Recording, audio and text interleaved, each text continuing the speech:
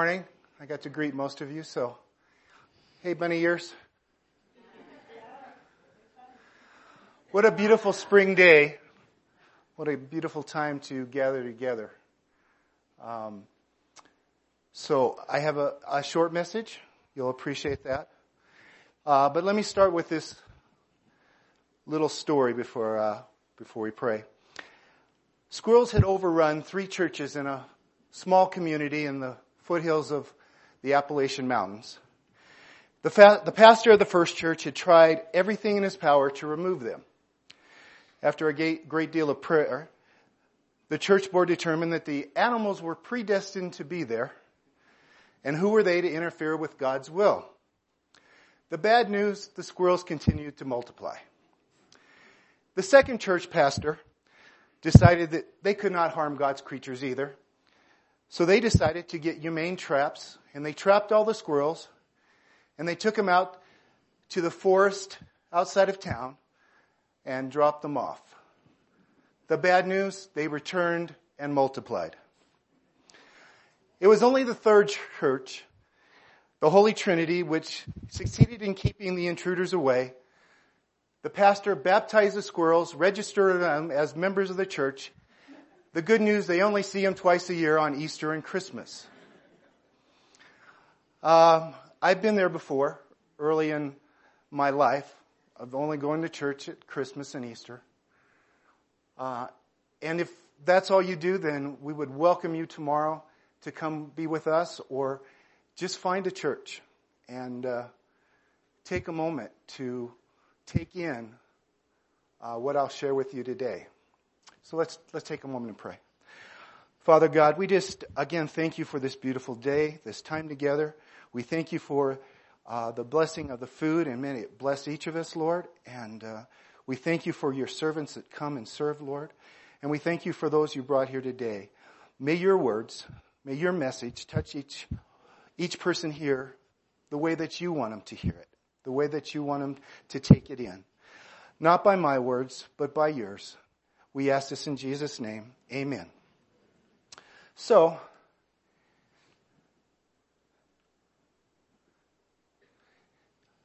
the title of the message is 2 Steps to Changing Your Life for Eternity. The first step is faith, childlike faith. The second step is commitment. Believers should have an attitude of commitment. You have to be all in. So first, let me start with a story, an illustration of the power of the mind of a 2-year-old. This is the story of Connor.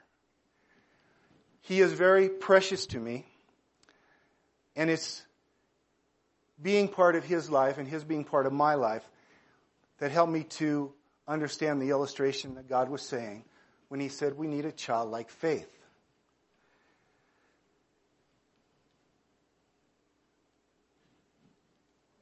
The story of Connor, he came into our lives after he was just a few months old.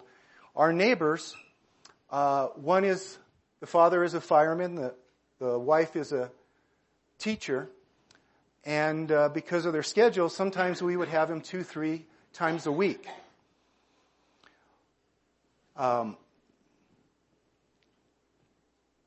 We started out, again, as neighbors, but we are now Nana and Papa.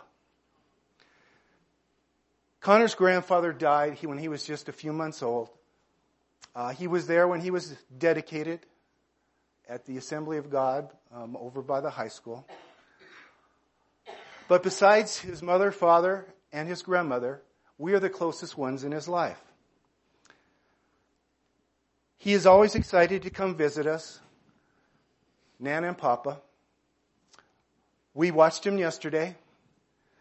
Mom told me when she dropped him off that he did a little happy dance when he was, I'm so excited to go see Nana and Papa. The first time Mom let him pretend drive in her car, she asked him where he wanted to go. And he said, Nana Papa's. Just letting you know how close we've become. Yes, Connor is part of our family and we are part of him. We go to his birthday parties. We went to their baby shower. They're expecting a new little girl. Very few things are as precious as being part of a child's life as they grow up. Many of you don't want them to grow up, and I understand that. I'm just thankful to be part of this little guy's life. Pretty cool guy. Got Papa's hat and Nana's sunglasses. Well, Connor was brought up, whenever he fell and got one of those owies, that one of us, whoever it was, Mom, Dad, Nana, Papa, Grandma, we would kiss his owie and it would be all better. Well, there was a period when he was just about to turn 2 years old that when he got an owie, he wanted Papa to kiss his owie and make it better. One morning I was sitting at the kitchen table at the far end and I was working on the computer. And Nana and Connor were playing in the living room. And I heard a loud thud and a wailing. No, it wasn't Nana that fell. It was Connor. And he was crying, and I heard Nana say, "Connor, do you want me to kiss your owie?" And he proclaimed very loudly, "No, Papa." He began running to Papa, crying all the way to the kitchen as he reached out his arms for her to pick him up. And every time he does that, it melts my heart. When any child has enough trust in you to reach out to you, it's a blessing. And when he got to the kitchen table, I picked him up, he pointed to his owie, and I kissed his owie, and immediately he stopped crying. See, that's faith. Now, I don't have any magical powers in my lips to stop that pain. But he knew in his heart, he trusted us enough, he believed enough that as soon as I kissed that, it was all better.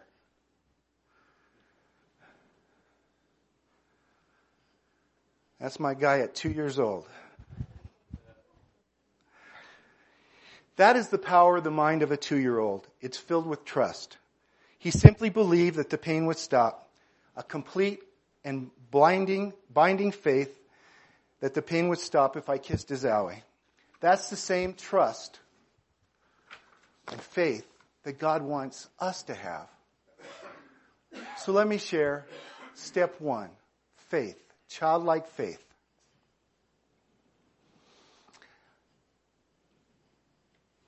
It's the kind of faith Jesus was talking about in Mark, the Gospel of Mark, chapter 10. I'll go over verses 13 through 16, but as you see up here, this is Mark 10, verse 15. Then they brought little children to him, that he might touch them. But the disciples rebuked those who brought him. But when Jesus saw this, he was greatly displeased and said to them, "Let the children come to me, and do not forbid them. For such is the kingdom of God. Assuredly I say to you, whoever does not receive the kingdom of God as a little child will by no means enter it." And he took them up in his arms and laid his hands on them and blessed them. Jesus blessed the children and used that as an example of how we must receive the kingdom of God. The verse says, it brought the little children to him. The ancient Greek word used for brought is prospero, suggests bringing the children to Jesus for dedication. Let the children come to me. Jesus loved children, and children loved Jesus. Do you know that children don't love someone that's a mean or sour person? They have that sense in them. They know who they can trust. The disciples rebuke those that brought them, because the children who love to come to Jesus, we should never block their way. That was the displeasure that Jesus had towards the disciples. And I'm sure afterwards there was a talking to Jesus to the disciples so that they would understand. We should never fail to provide a way for our children. Yes, the disciples were once on the wrong side of Jesus' message. they weren't fully on board until they were blessed with the Holy Spirit.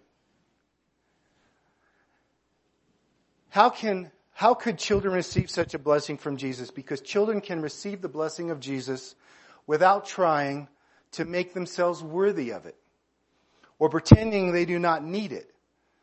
We need to receive God's blessing the same way. I hear it all the time. I recently heard it from one of the gentlemen from Pine Ridge. He was enjoying up here in the mountains. It had been something that he had never been part of. But he had one issue. It was alcohol. And he couldn't give it up. And I asked him, why don't you just give it to God? And he said, well, as soon as I take care of that, I'll give myself fully to the Lord. We just deceive ourselves. Whatever it is, for him it was alcohol, for someone else it can be drugs. But see, Jesus, he knows our past. He doesn't care about that. He knows our future, and he'll deal with that when we get there. What he cares about is right now in the present, where you stand today. That's what he cares about. And he'll accept you just like that if you accept him and bring him into your life.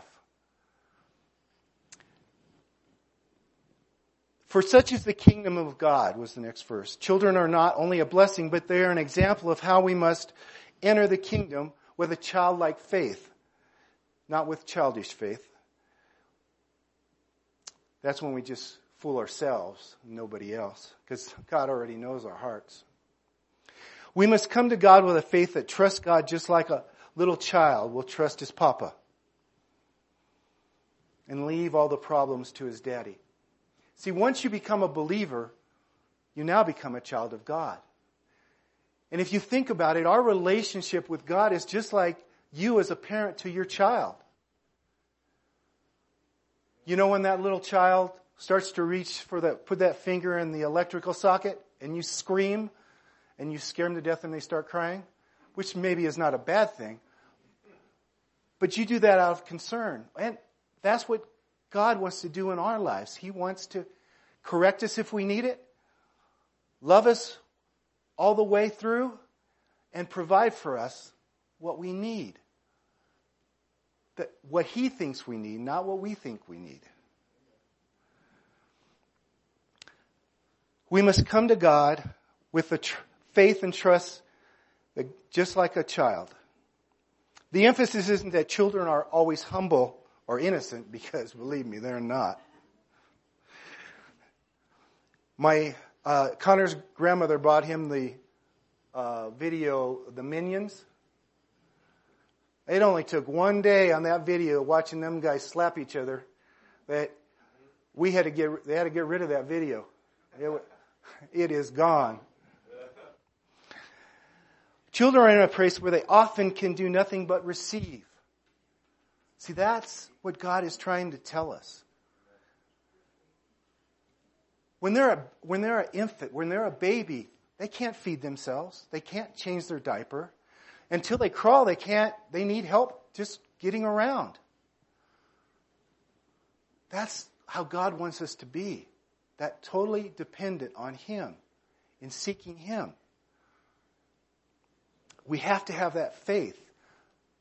For whatever reason, some of us think that we refuse the gift because we're self-sufficient or we have pride. So we must receive the kingdom of God as a little child, because we will by no means enter it by what we do or what we've earned. It doesn't work like that, folks. Sometimes we have to be in a low place in our life to even reach up to God. All those scientists, those intellects, they're never going to get it. We have to drop our pride, our stubbornness. We can't let our intellect, thinking we're as smart as God. We can't let our anger against God get in the way either. There may be some here that are angry at God because of something that happened in their life. Why would God allow that to happen? I don't have the answers. But God will use it. Will use that purpose in your life. We must accept God unconditionally.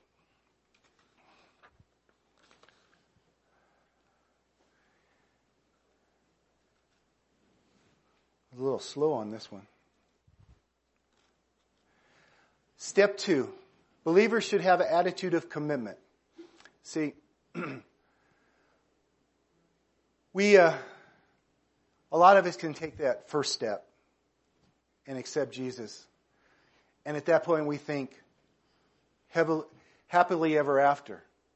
Doesn't work that way, folks. Doesn't work that way. No, there's a commitment that you must have. In 1 Peter chapter 5, verses 1 and 2, therefore, since Christ suffered for us in the flesh, arm yourself also with the same mind. For he who suffered in the flesh ceased from sin, and that he no longer should live the rest of his time in flesh for the lust of man, for themselves, but for the will of God. Since Christ suffered for us in the flesh, arm yourself also with the same mind. Again, Jesus gave us many examples, but the example we're going to talk about today is the cross. He gave us the examples. He showed us the way. And He's charged us with taking that same mind that He had in accepting the suffering that He went through. The commitment of God calls us to have nothing greater than the commitment Jesus had to endure suffering for our salvation. And most of you have all heard the story that Jesus was beaten beyond recognition. He was whipped where his skin was torn from his back and side. He had a crown of thorn crushed onto his skull. He had to carry his own cross up the hill to Calvary. His hands and feet were nailed on there. A spear pierced his side. And that wasn't even the worst part. See, one of the things we need to understand and know is that God cannot be in the presence of sin. If we continue in sin, God has to turn from us until we reach out to Him. That's where the commitment part comes in. Okay, you just don't stand up and say the sinner's prayer and that's it. This is a relationship. This is a relationship that develops over time. It's just like your kids. As a parent to your child, you have to develop that relationship.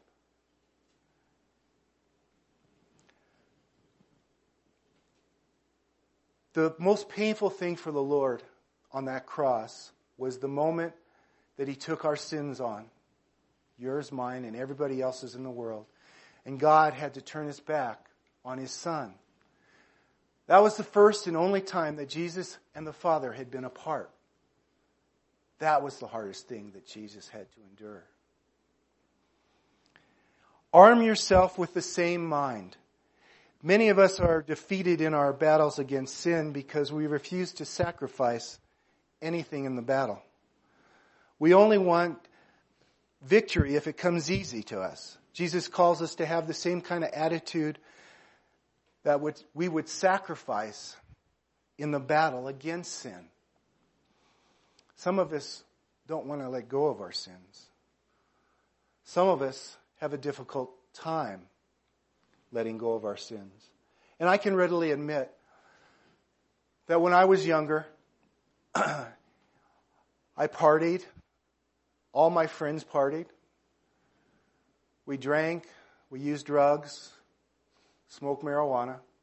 My dad was an alcoholic. But the day I gave myself to the Lord on Easter Sunday in 1985 at Harvest Christian Fellowship, I was able to let all that go except for one thing. And that was the marijuana. I was reading His Word. I had just finished The Late Great Planet Earth by Hal Lindsey. I was going to Bible study. I was going to 2 services on Sunday. I was going to a home study. I was reading books in the Word. When you first become, you get all fired up and you're all in it. But I couldn't give up the pot. I would come home from work and go to that ashtray, pick up my pipe, and light it up and smoke it. It didn't take me very long to realize I was no longer getting high. But I didn't have the self-discipline. I didn't have the will to let that go. God knew my heart. I prayed with all my heart for Him to take that from me. And now 30 years later, 30 plus years later, I've never had a craving for pot again when He took that from me. Jesus tells us in Matthew 5, verse 29, if your right eye causes you to sin, pluck it out and cast it from you. For it is more profitable for you that one of your members perishes than for your whole body to be cast into hell. I know that is a dark, provocative message, but it's not a literal message that we take our eye out. Because even if we take our eye out and the sin is still in our hearts, still in our mind, well, we can't take our heart out. We can't take our mind out. So it's not literally take your eye out, but it's that important that you understand that you have to take up your own cross. That is the commitment, and never look back. You got to be all in. You have to let go of your demons. Arm yourself with the same mind. Many of us are defeated in the battle against sin because we refuse to sacrifice anything in that battle. We only want victory if it comes easy. Jesus calls us to have the same kind of attitude that we would sacrifice in the battle against sin. So when I became a Christian, I had a group of friends that I loved dearly. I still love them today. Some of us worked together. We played softball together. We had a men's team, a girls' team. We had a co-ed team. We partied together, spent holidays together. We went to the river together. We went many places together, river rafting. But as I became more in the Word, they didn't want to have anything to do with that. When I tried to share with them, they just turned from me. I had to make a decision what was important to me. Well, I was committed. I was all in. I don't know where my friends are today, and I love them dearly, and if God ever gave me the opportunity to witness to them, I would do it in a heartbeat. I would do it with all the gifts and blessing that the Lord has given me. But I had to pick up that cross and carry it. But you know, we don't have to carry that alone. When we have our own struggles, the Lord knows our heart, and all we have to do is ask.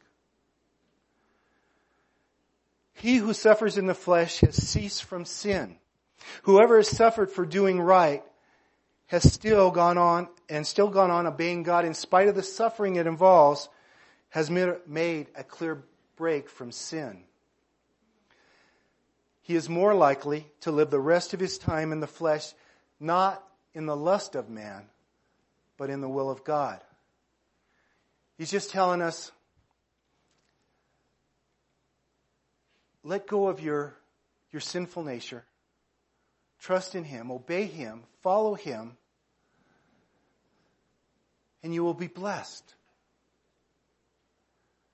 No longer should we live the rest of this time. The Apostle Peter gives us 2 references that helps us having the right attitude in following Jesus Christ. First, no longer should we live in sin. We should answer every temptation and sinful impulse and reply, no longer.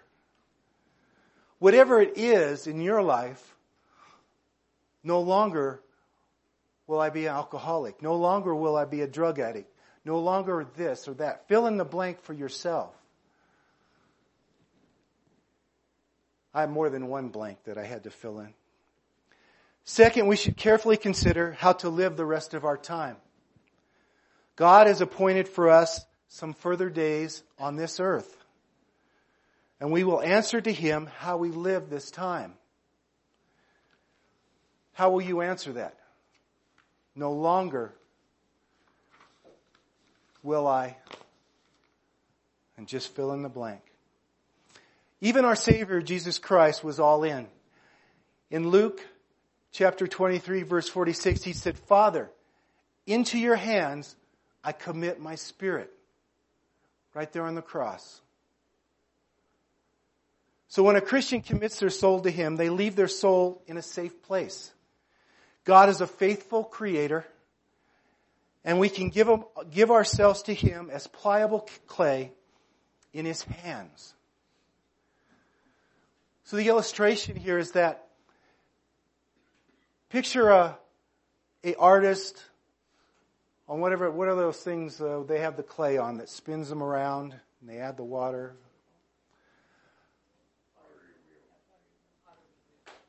He begins to mold us. He begins to transform us into the image that He wants us to be. Not necessarily what we want to be, but we have to allow Him that. So that artist creates a vessel, whether it be a bowl, a vase. That's what He'll do in our lives when we give ourselves to Him. When we are active participant in this transformation that He'll do in our lives. So you don't have to do it alone, but you have to participate. You have to be in His Word. You have to be in prayer. You have to develop a relationship with Him. And then they put the vessel, the bowl or the vase, and they put it in a kiln. And the fire cures it. So I'm telling you now that you will have struggles when you become a believer, whatever it's going to be. And you have to take up your cross and carry through it. But at the end, God begins that transformation. He allows us to learn how to persevere through those, to grow through those, for those struggles. That's what the pliable clay means, to change us, to mold us, to cure us, to grow us. Now, I apologize now on this story I'm going to share with you. I've read it about 6 times and I haven't been able to get through it without getting choked up. So my apologies now. This is a true story of Philip, who was born with Down syndrome. He was a pleasant child, happy at seeing, but increasingly aware of the differences between him and other children. Philip went to Sunday school faithfully every week. He was in the 3rd grade with 9 other 8-year-olds. And you know how 8-year-olds are.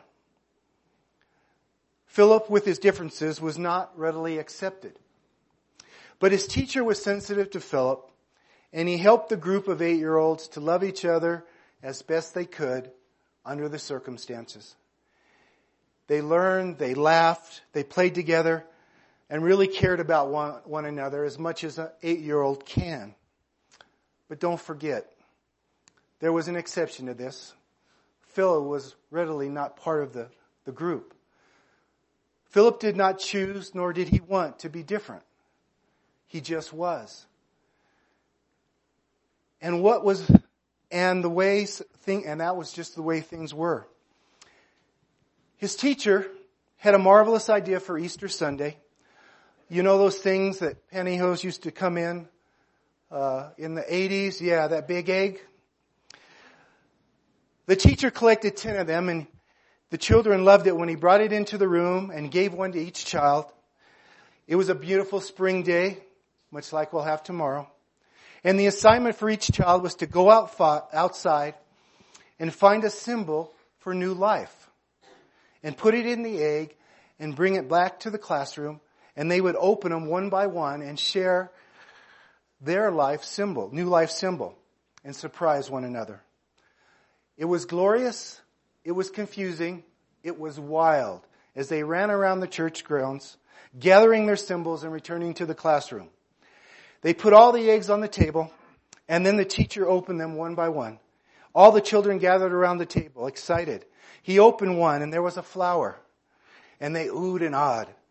He opened another, and there was a little butterfly. Beautiful, the girl said. The boys didn't have that in their vocabulary at that point. He opened another, and there was a rock. As third graders will, some laughed and some said, "That's crazy." Another said, "How's a rock supposed to be new life?" But the smart little boy spoke up, who put it in, "That's mine. I knew all of you would get flowers and buds and leaves and butterflies and stuff like that. So I got a rock because I wanted to be different. And for me, that's new life." And they all laughed. The teacher said something about the wisdom of 8-year-olds and opened the next one. There was nothing inside. The children, at his 8-year-old's will, said, "That's not fair. That's stupid. Somebody didn't do it right." Then the teacher felt a tug on his shirt and looked down. "It's mine," Philip proclaimed. "It's mine." And the children said, "You don't ever do things right, Philip. There's nothing there." "I did do it right," Philip said. "I did do it right. The tomb is empty." There was a silence, a full, complete silence.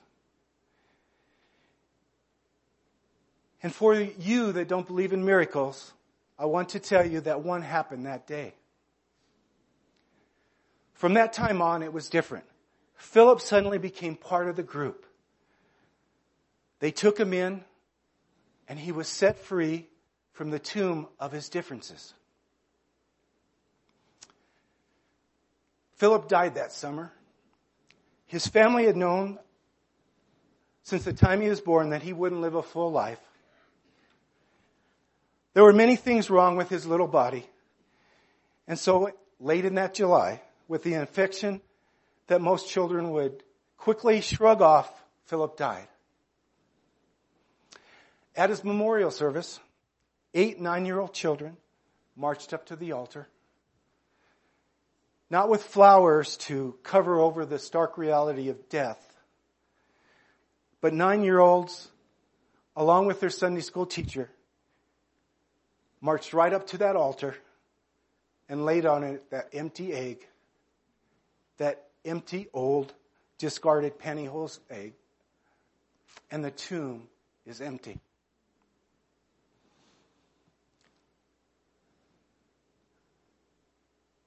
I stand before you today,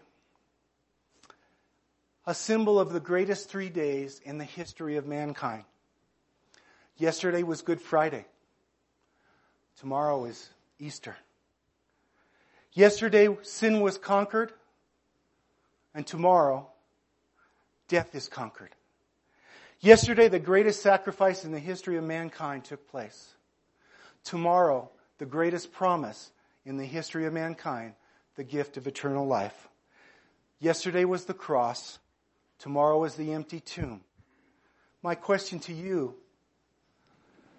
will you have the childlike faith of Connor? Will you be as committed as Philip? As I close here, let me share what Billy Graham once wrote. He put it in much better words than I could ever do. Christ has risen from the dead, and because he lives, we know him. We know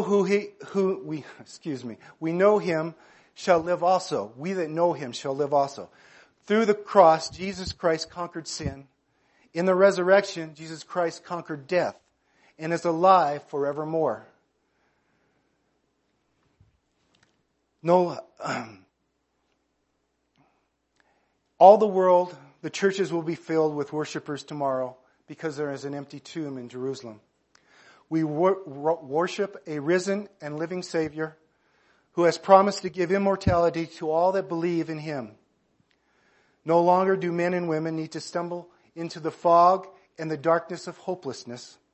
A light that shines brighter than the new day sun, offering hope to everyone who has been born again.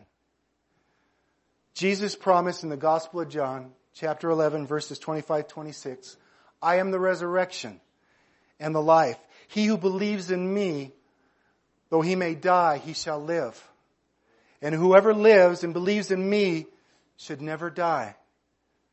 What a promise, the gift of eternal life. I want to give you the opportunity right now to change your life for eternity. Can you take that first step of childlike faith and surrender your life to Jesus Christ? Can you have the attitude of commitment to God? Are you ready to declare, no longer will I live in sin? If that is your decision today, or you feel the need to recommit your life to the risen Savior, then just repeat with me this sinner's prayer. So if everyone could close their eyes and bow their head, if my brothers and sisters could pray for those that God is speaking to, please raise your hand, raise it high to Him, not to me, and just repeat this prayer. I know I am a sinner. I ask for your forgiveness. I believe Jesus Christ is your Son. I believe that He died for my sins and that you raised Him to life. I want to trust Him as my Savior and follow Him as my Lord. From this day forward, guide my life and help me to do your will. I pray this in the name of Jesus. Amen.